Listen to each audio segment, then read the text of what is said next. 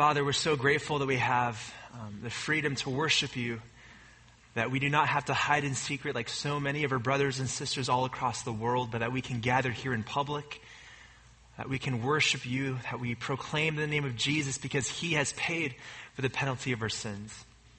We're grateful, we are honored, and so we ask that during this time, that as we listen to your word, that you would speak to our hearts, that you convict us, that you would encourage us, that we may be faithful followers of Jesus Christ. In whose name we pray these things, amen. Well, good morning, everyone. As many of you know, Pastor Kempis is actually away this weekend. And as always, we always, as a pastoral staff, are talking about, what is the best way that we can use these times when Kempis is actually away. And as we discussed together, one of the things that we thought would be important and helpful is to actually help us to have a better picture of ecclesiology. A better understanding of what is our role as Christians in the church, and specifically, how should we be thinking about our time together as the body of Christ? And so to accomplish that, we're going to be looking at the book of Ephesians chapter 4, verse 11 to 16. And so if you have your Bibles, I encourage you to go ahead and open up to that point. We're going to be looking at Ephesians chapter 4, verse 11 to 16. Years ago, there was a nation that was ambushed by its enemies. This was an ambush that happened unexpectedly and very quickly. This nation was blindsided by the attack. And because they weren't ready and they weren't expecting it, the nation was slaughtered. The cities were put in chaos. Countless people were murdered, and many families lost loved ones. People were separated from one another. It was a very, very devastating time for this nation. And as expected, the military began to train up a new set of recruits. They wanted to bring up new people that would be the soldiers in the army. And so many of these new soldiers went through the basic boot camp training process. They learned the ways of warfare. How do you use your weapons on the field? How do you survive when you're out there on the battlefield? How do you use the correct training? How to decide when to engage and when not to engage?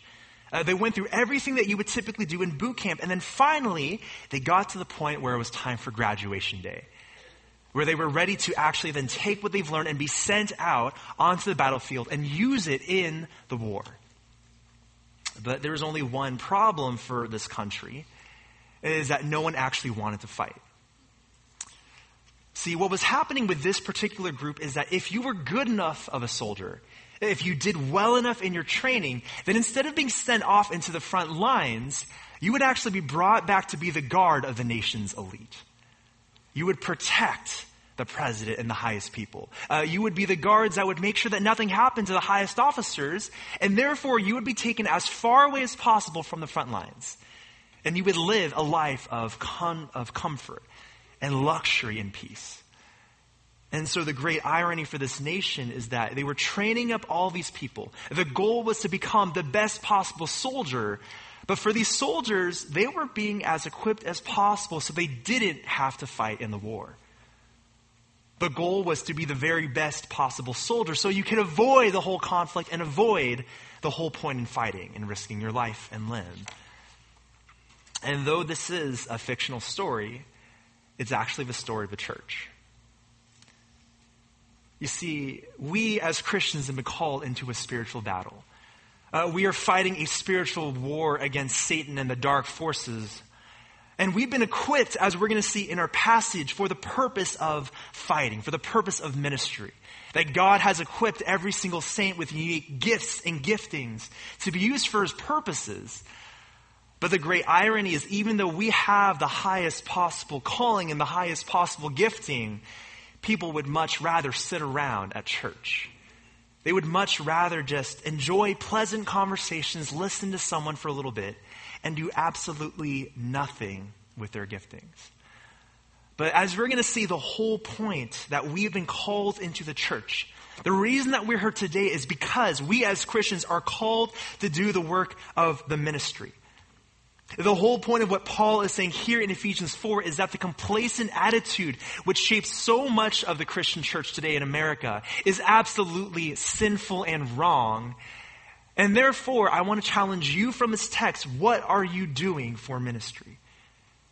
Because we as a body, we have been called for the purpose of serving the church, of serving Christ's body. And therefore, if you are a Christian, then you are a minister. You are called to do the work of the ministry. And the question is, are you being faithful to that calling or unfaithful? And so it's with that purpose in mind that we're going to read our passage, Ephesians chapter 4 from verse 11 to 16.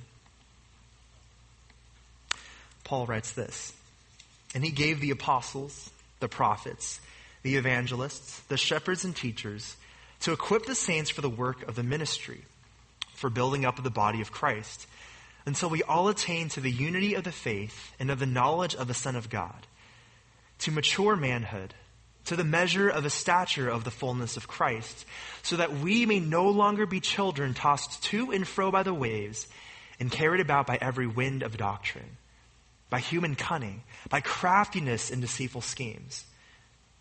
Rather, speaking the truth in love, we are to grow up in every way into him who is the head, into Christ, from whom the whole body, joined and held together by every joint with which it is equipped, when each part is working properly, makes the body grow so that it builds itself up in love."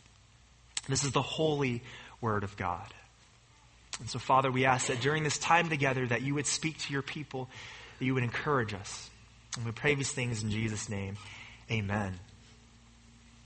So if you're unfamiliar with the book of Ephesians, it's actually one of my favorite epistles of all time. The main point, the main purpose that Paul is getting at here is the high calling of us as Christians.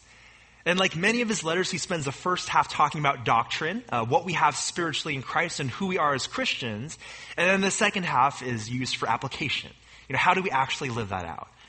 And so it's in this letter where the first 3 chapters is used to talk about the great spiritual blessings we have in Christ.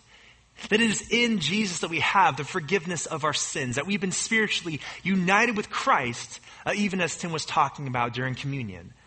The fact that we have been brought together, and because we are united in Christ, therefore Jews and Gentiles, people who were once enemies, are now brought together as well. It's because of our union in Christ that we as a church are now unified, and we're called to live out that unity in very practical ways, which is his focus from chapters 4 to 6. If we are spiritually united in Christ, if we as Christians are part of the same church, what does that actually look like for us practically? And he goes through a number of different examples. But when you get to chapter 4, it opens up this way. The first 6 verses from 1 to 6 talk about why we need to be unified, why we need to seek out unity with one another. And he gives 7 different strings that bind us together. He talks about the fact that we are part of one body and we have one baptism and there's one Holy Spirit. And as he goes through it, it's the idea that all of these truths are what we as Christians believe in.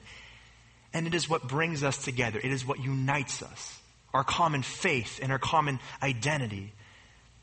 And then from verse 7 to 10, he talks about the fact that even though we are unified as Christians, we live out that unity in diversity. That every single one of us has been called to live in a different kind of way. We've been gifted in different kinds of ways. And it's this very complicated but very beautiful explanation of what Christ did back in the Psalms as the Messiah. The fact that he is the reigning king, that he has conquered the forces of spiritual darkness and he reigns as the emperor over all. And because he reigns, he then has the authority to give us our spiritual gifts. That is why we have spiritual gifts, is because we have been cleansed of our sin through the power of the cross. And so as we get to verse 11 in our section here, the question is, if we have these gifts, which Christ has gone to the greatest lengths to unlock for us, what do we do with those gifts? And that's how we're going to look at our text. What we see here is how and why we should be using our spiritual gifts for the ministry. This is your ministry mandate as a believer.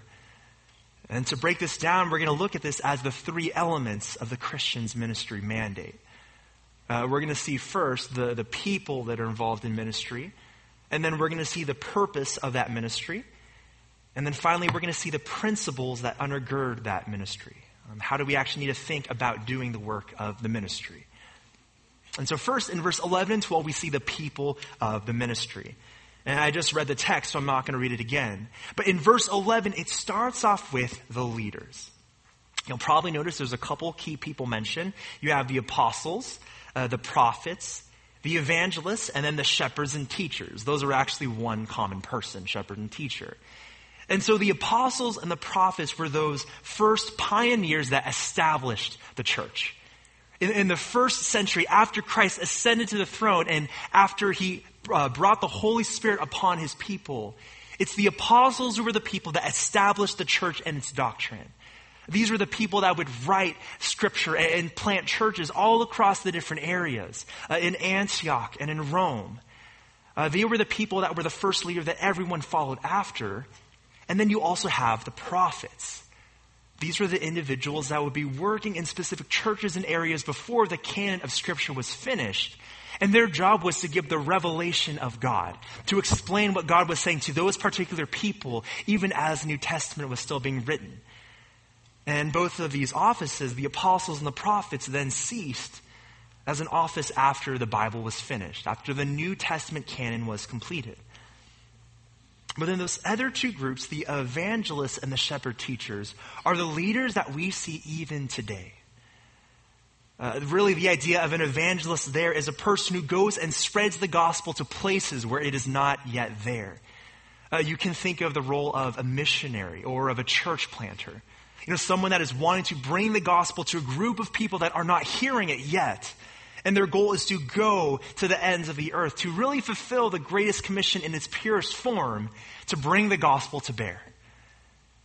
And that last category is that of the shepherd teacher. That's most clearly what pastors and elders today fulfill. The idea of shepherding a congregation, of nurturing a local congregation, helping that body understand the Word of God, helping that body understand how to live out Scripture in daily life and in practical settings, and to really be with the church and to nurture it over a period of time. It's the goal of those leaders, of all four, but especially of the shepherd teacher, to train and to mature the church. You see this most clearly in 2 Timothy 4:2. Paul says this, "Preach the word. Be ready in season and out of season. Reprove, rebuke, and exhort with complete patience and teaching." That is, their goal is they take the scriptures and help you as a congregation understand it, interpret it, and then apply it to your specific situations. These are the leaders that God has given to the church. It was Christ himself who ordained that you would have these leaders over the church who then shepherd the body of Christ. But here's the thing. All of these leaders are not the primary ministers. Right? Read with me verse 12. You have those four different groups, and then Paul says they are to equip the saints for the work of ministry. Those groups of leaders, they exist, they teach, they reprove, and they rebuke to equip the saints for the work of ministry. That is, they are the ones who train the body. They train you as Christians how to live the Christian life so that you can do the work of the ministry. See, it's not the professionals, it's not the leaders that are called to be ministers, but instead we exist to equip and train you to do that work. And I know that this is a very countercultural idea in the church today, isn't it? Most people see that ministry is something that is just done by the professionals, those who are paid, or those who are the elite saints. But if you are a Christian, then you are called to do the work of a church. God has always intended that the bulk of ministry would be done by the average Joe, by the typical Christian and the average person. And it is through your ministry that you see the building up of the body of Christ. It's not simply that we as the leaders do ministry and therefore the church grows, but it is that we as the leaders equip the saints. And as you do the work of ministry, then the body of Christ, the church, is built up. And there's a very important reason why this can be the case. See, if you turn back to verse 7 of chapter 4, Paul said, "Grace was given to each one of us according to the measure of Christ's gift." Grace was given to each one of us according to the measure of Christ's gift. That is the word charisma, or the idea of a spiritual gift. There's really two passages in the New Testament that talk most clearly about spiritual gifts. You have all of 1 Corinthians 12, and you have Romans 12, verse 6 to 8. And I'm not going to go into a long explanation of spiritual gifts because that's not Paul's intention here. But just very quickly, you have two major categories of gifts. The first would be the idea of the temporary and the miraculous. Right? These would include gifts such as the gift of healing, being able to heal diseases on the spot. The gift of tongues, where you can speak in a language and anyone around you would understand what you were saying. The gift of prophecy, where you can hear from God and speak the very words of God. These were all spiritual gifts that existed in the first century, which validated the apostles' ministry. The idea is, as they were going around preaching the gospel, how do you know that this individual really is true, really is legit? Well, when this person starts raising people from the dead, you start to believe him, right? And that's really the intention of these gifts, of the sign gifts, is that as you use them in that first century, your ministry and your message of the gospel would be validated. And so that's the first group. You have that which is temporary, miraculous. But then secondly, you have the idea of gifts which are permanent and meant for ministry. Meant for equipping the body, equipping the church to grow closer to God. These include gifts like teaching. Being able to explain the Bible so well and clearly to people. The gift of exhortation, where you can take the Bible and you can help a person out in their specific situations and encouraging them and exhorting them in how they need to follow after God. You have the gift of service. A person that is willing to just go above and beyond the call of duty to help and serve the church. And I think very clearly about those who give up their time, even after work or taking the place of work, to come here during the weekday and help the church. You have the gift of giving.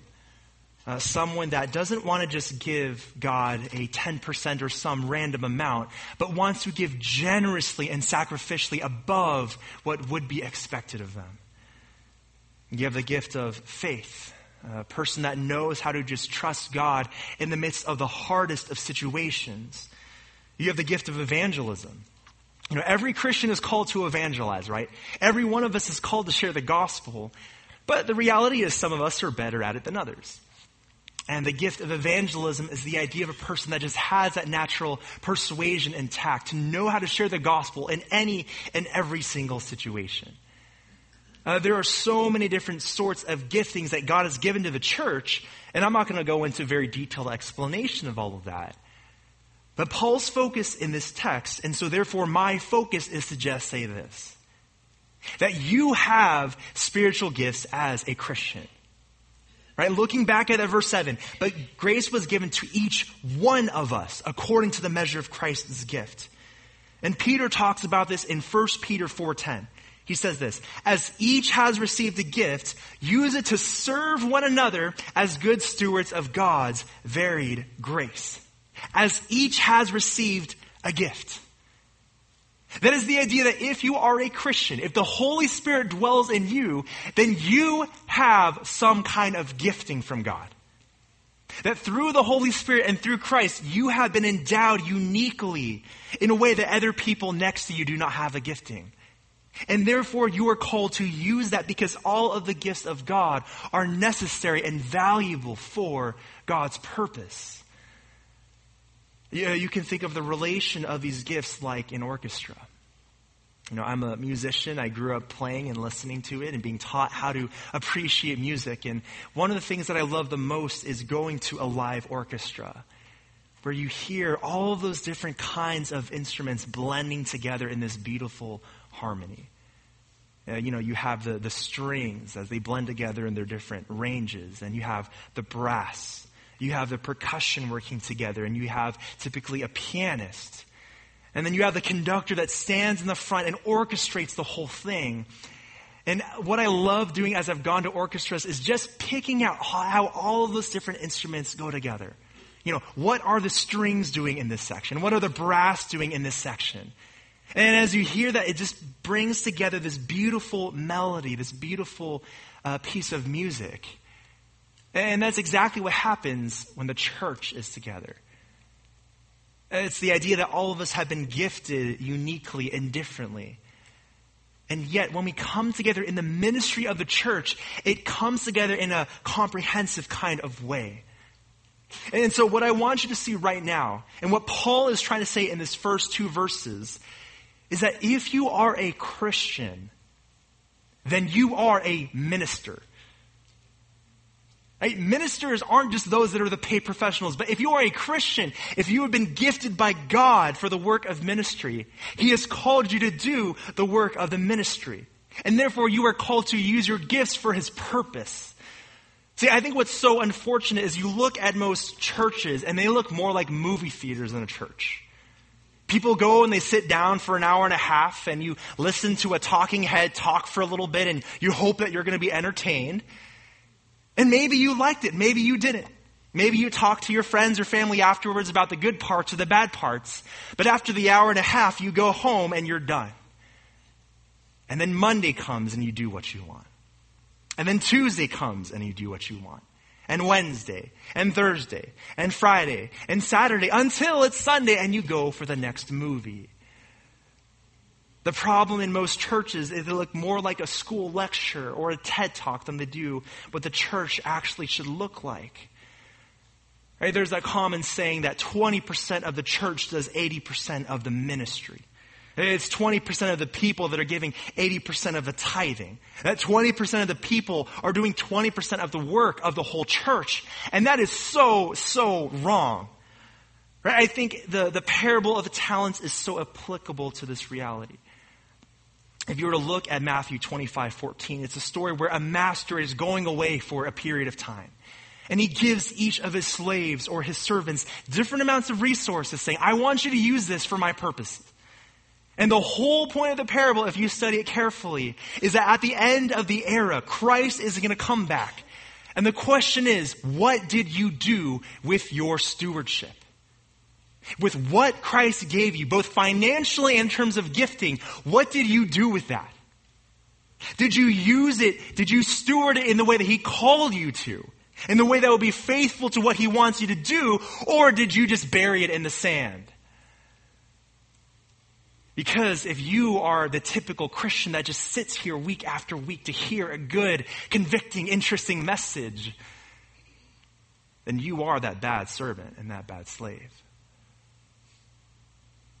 You are called to do the work of the ministry. The question is not, should you do ministry?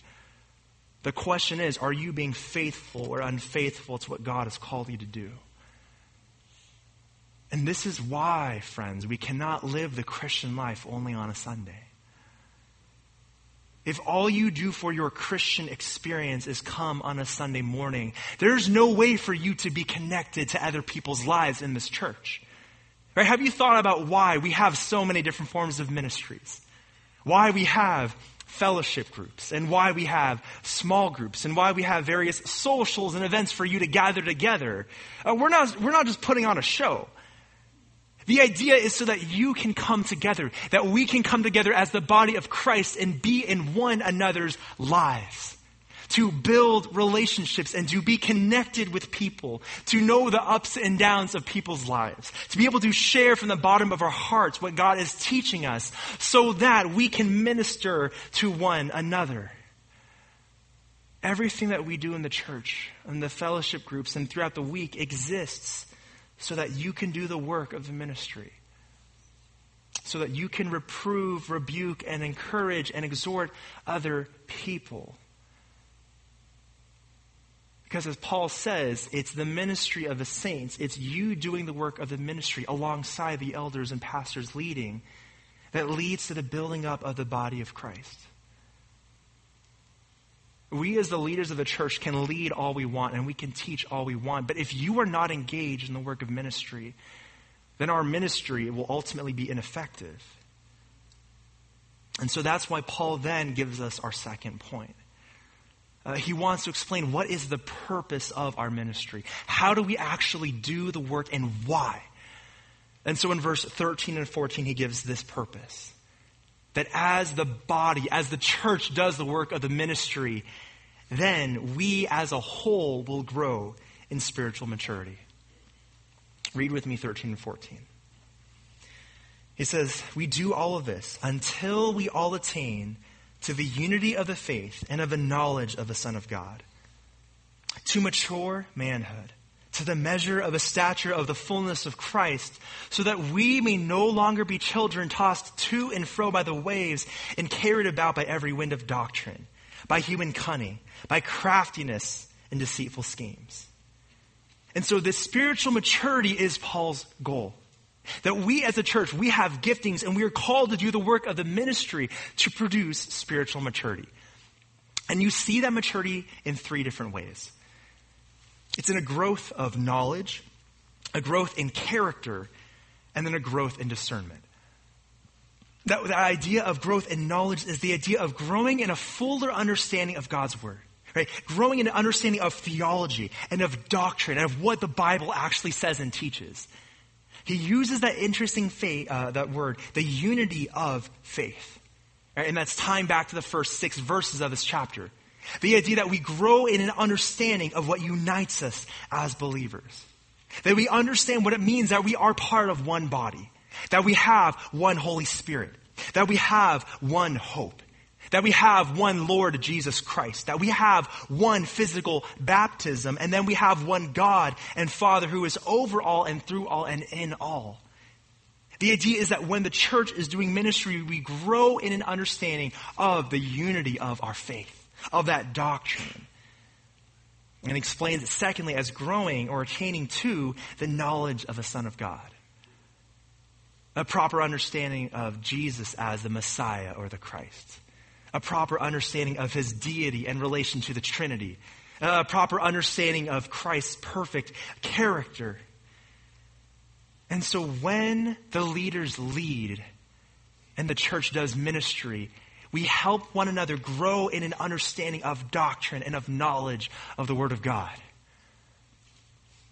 And this also produces a growth in character. The idea of growing in holiness and sanctification, of becoming more like Christ. And that's captured in that word, we attain to the mature manhood. It's a picture that the body of Christ, the church, is literally a physical man. And a mature man is a person that is then fully developed, fully grown up. That could be physically, that could be mentally, intellectually. And so as the body matures, as we grow in ministry, over time, we become the mature man of the church. We become holy like Christ is holy. We become complete as Christ is complete. That one of the signs of our growth of ministry is that we become sanctified. And that's described secondly in the idea of the measure of a stature of the fullness of Christ. That picture that Christ is the perfect, full person. That we are measuring up to him and that over time we see how we slowly become more and more like him. I think you understand this analogy well if you've ever had a wall in your house where you measure a child's height. You know, sometimes what happens is the father or mother will mark themselves and typically they're not going to be growing anymore. But then as the years go on, as kids go from 4 to 5 to 6 and beyond, they measure every single year how they're growing taller and taller. Right? And sometimes the kids will look up and see where the parents are, thinking, maybe one day I'll become that tall. Maybe one day I'll get to where my dad is. And that's the picture of Paul's analogy here. The measure of the stature of the fullness of Christ. That Christ's stature is then full. He is perfect. And we are measuring up to that. We are attaining to the measure of that growth. That over time we see as Christ is perfect, we over time want to become more perfect as Christ is perfect. And so even though we know that as Christians we will never be perfect in this life, that is still our goal. That as we examine Christ and see his perfection as God, that we want to become more and more like him. And that is done through the work of the ministry. And thirdly, this growth is seen in discernment.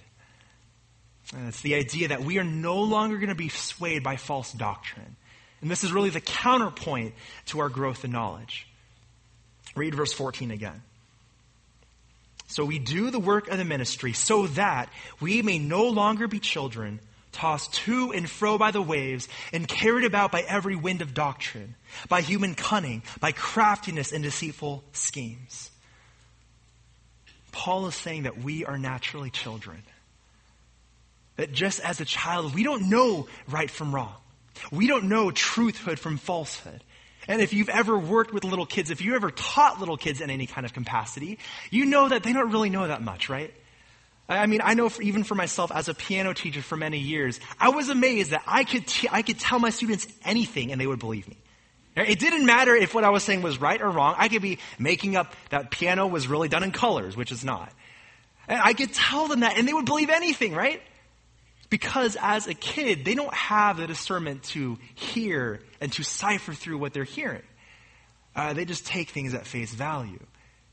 And so we as a church naturally, we as Christians naturally are like those little kids.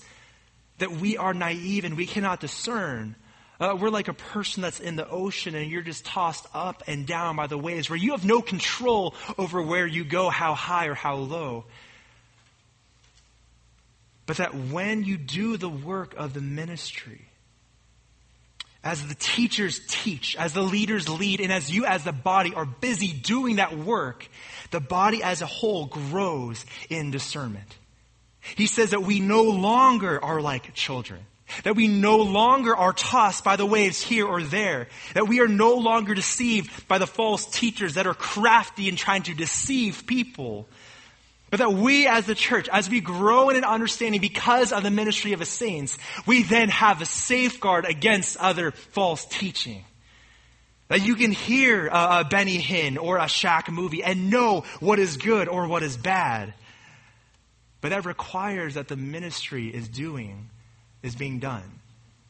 That you are engaged in people's lives, that you are a regular part of this body, and therefore the ministry can be done. You know, I think about how even practically, if you've been in people's lives, if you know lots of different kinds of people, you're sharpened by them, aren't you? I know many people that are overly brash and cold and harsh. And over time, they're tempered by those who are gentle and gracious. You know, I think of the people that are just theologically all over the place. And how over time, because they hear right teaching and they're corrected, their theology becomes correct. And I think of people that are just naturally legalistic and make things way harsher than they need to be, and how they're corrected by people that have a right understanding of our Christian liberty. That we as a church, as we come together, as you serve with your spiritual gifts, the body of Christ will grow. It will attain to what Christ has called us to attain.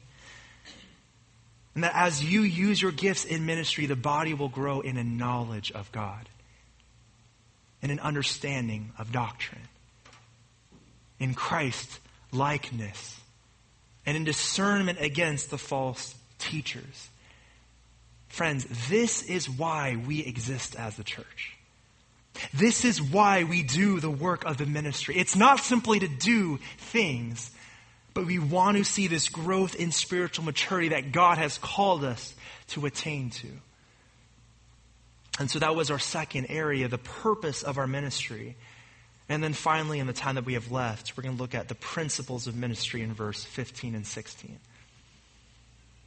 Verse 15 says, "Rather, speaking the truth in love, we are to grow up in every way into Him who is the head, into Christ, from whom the whole body, joined and held together by every joint with which it is equipped, when each part is working properly, makes the body grow so that it builds itself up in love." And I'm just going to summarize this part briefly in two main principles for you. The first is that we need to be people that speak the truth in love. You need to speak the truth of the Bible. You cannot neglect that, but it must be done in a spirit of love. Right? Too often, believers don't want to say things that seem judgmental. Or they don't want to say something that seems, overly harsh or wrong. And so as a result, they neglect to actually say what the Word of God says. If you've seen a fellow brother or sister who begins to have an affair or is unwed and yet having relations with another person, and you're unable to actually speak the truth of God and calling out that person, That's wrong, because as the church, we must speak the truth. We need to take the word of God and bring it to bear on one another's lives. But that also needs to be done in a spirit of love. Have you ever heard of the idea of a cage stage Calvinist? It's the idea of a person where they understand the doctrines of election and the doctrines of grace, and they become more theologically minded. And what happens when you gain that theology is there is a danger of becoming very condescending and very judgmental on other people. They become almost rabid in a sense. And so the idea of the cage stage is you need to lock them up in a cage because they're going to bite everyone around them. They're just going to judge everyone around them, saying how wrong everyone else is because they finally understand the Word of God. And that is absolutely wrong. As Christians, we are called to understand the Bible. And yet when we explain the truth, it needs to be done in a spirit of love, of tenderness, of gentleness, and of compassion and mercy and understanding. I think F.F. Bruce said it so well. The confession of the Christian faith can be cold and unattractive if it is not accompanied by the spirit of Christian love. It's the idea that you can do more harm by saying right things in the wrong way than if you said nothing at all. That as you do the work of the ministry, as you are involved in one another's lives, you need to speak the truth of the Bible, and yet you must do it in love, with compassion and with mercy. But secondly, Paul reminds us that when we do our ministry, we need to remember what it is rooted in. And that is being rooted in the person of Jesus Christ. Right? The whole letter is highlighting and emphasizing Christ's identity. And we see that especially in our chapter. Right? In verse 7, it says that Jesus was the giver of our gifts. He is the reason that we have these spiritual gifts. In verse 8, it describes how he was the one who descended on the earth. He incarnated and then ascended to the Father's right hand in glory. It says in verse 11 that Jesus was the one that gave us the apostles and the prophets and the evangelists for the purpose of the equipping of the church. And then in verse 12, it says that we do ministry for the purpose of building up his body. That is Christ's body. And as we get to verse 15 and 16, we see this, that Christ is both the goal of our growth and he is the source of our growth. The idea is that we are growing into Christ, into him. That he is the goal that we are reaching. Even as we describe that he is the standard to which we are measuring up. That we are seeking to become more like Christ, but then also that he is the source of our growth. That we grow from him. That the only reason that we can do the work of the ministry, the only reason that we can even be here and have our gifts is because they come from Christ. And Colossians 2:19 describes it like this. He is the head from whom the whole body, nourished and knit together through its joints and ligaments, grows with the growth that is from God. That the growth we have comes from him. And therefore, if you are in ministry, you cannot ever think that you are the source of it all. Ministry should never lead to a person having a big head or a big ego, because we recognize that Jesus is the source of it all. That any success that happens in ministry is from him and it's not from us. Everything we do in ministry is rooted and sourced in and grounded and founded in Jesus Christ. And therefore, I think that your commitment to the church will ultimately reveal your commitment to Christ. Because you cannot love the head without loving the body. You cannot separate the two. That as the church, we are Christ's body. And therefore, if you are devoted to Christ, if you are devoted to the head, that devotion will be seen in your devotion to the body, the church.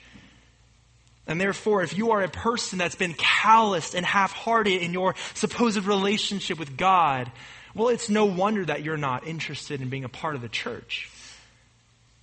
Because if you understand your role here, then you will serve in the church. Paul is saying that you have a responsibility to do the work of the ministry. That the body, the church, is held together by every joint with which it is equipped. And that this growth happens when each part is working properly. That every single one of you are a different part of the body of the church. And that based off of what you do, you are affecting the people around you. You are either contributing to the body or you are taking away. And so I ask you, which side of the equation are you on? Are you engaged in the work of the ministry? Are you engaged in this body as Christ has called you to do? My hope and prayer through this passage is that you will have an understanding of your role in the church. That it is not okay to just sit by idly and watch other people. That if you are saved, you've been made a part of this body. And if you are a Christian, then you are a minister. And what you do actually has bearing on the people around you. And I encourage you and hope that you will see how God has gifted you and use those gifts. You know, are you a person that is good with hospitality? That you just want to help other people feel welcomed and loved and warm? Or are you a person that's good with working with children and teaching children, explaining the truths of the Bible in a very simple but helpful way?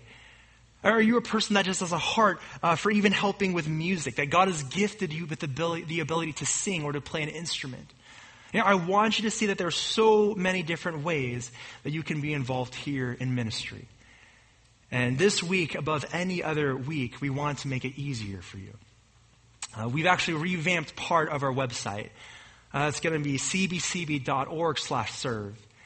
And it's there where you're going to be able to see every possible way to get involved in the church. All of the different ministries that we have, all the different ways that you can get involved. There's even going to be a survey that you can take where you can list the different areas that you're interested in.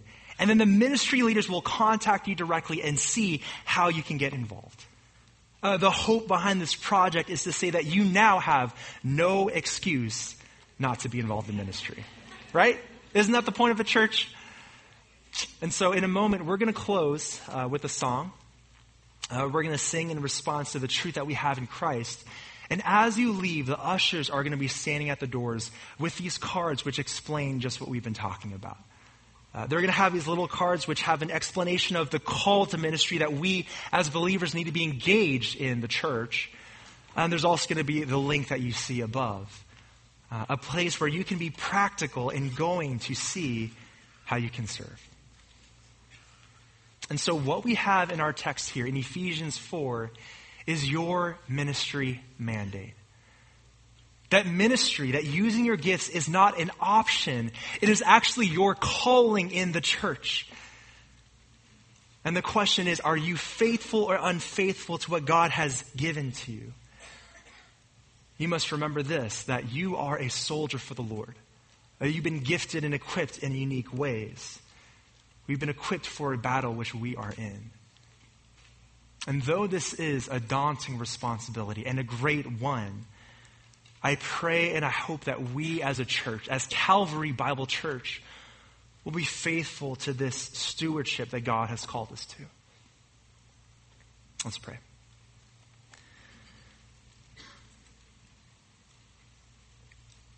Father, we are grateful for the opportunity that you have given us. And we recognize that we have a very pivotal role to play in this life. That we have been bought with a price, the blood of Jesus Christ. And therefore, what you have called us to do is no small responsibility. And so we ask that you would work in the hearts of every single person here, that you would convict those who are in sin, those who are disobedient to their calling. That you would encourage those who are being faithful to do the work of the ministry. But that most of all, you would work in the hearts of every one of us, that we would be a vibrant church. We would be a responsible church, and that we would be an obedient church that loves you and stewards our gifts well. And so we thank you and pray these things in Jesus' name.